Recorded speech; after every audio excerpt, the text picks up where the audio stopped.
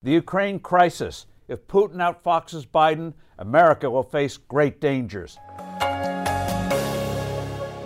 Hello, I'm Steve Forbes, and this is What's Ahead, where you get the insights you need to better navigate these turbulent times.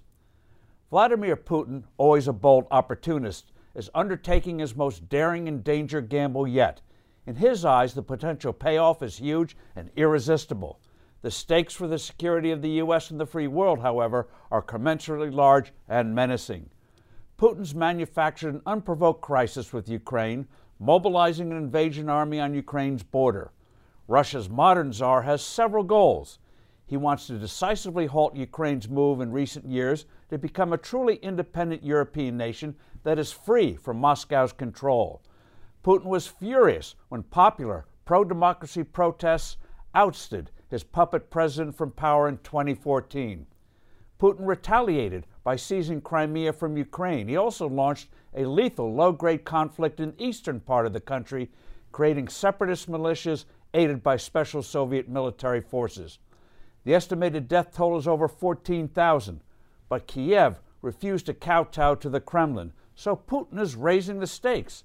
Looking at President Biden's disastrous, self-inflicted defeat in Afghanistan and other signals of weakness, the Tsar figures he can get away with browbeating Kiev into submission, either with military moves or having the U.S. and NATO pressure the country into accepting more Russian oversight, especially regards foreign and trade policies.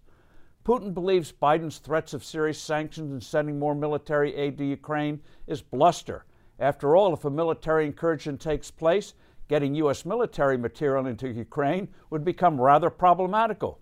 But Putin has bigger ambitions. He yearns to reestablish the old Soviet empire, at least in the sense that now independent nations would effectively become vassals of the Kremlin.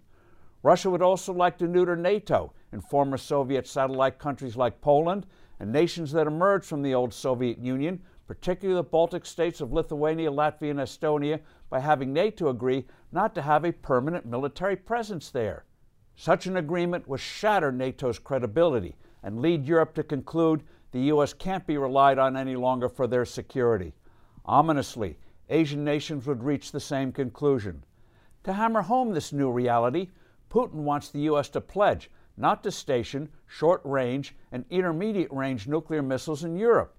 Years ago, Moscow agreed not to have such missiles aimed at Europe, but violated the treaty.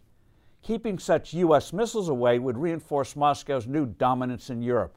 All this is why Washington should step up deliveries of meaningful military equipment to Kiev, start putting on sanctions now, and begin increasing NATO forces in Poland and the Baltics to let Putin know that in this game of poker, he has dealt himself a busted hand. I'm Steve Forbes. Thanks for listening. Do send in your comments and suggestions. I look forward to being with you soon again.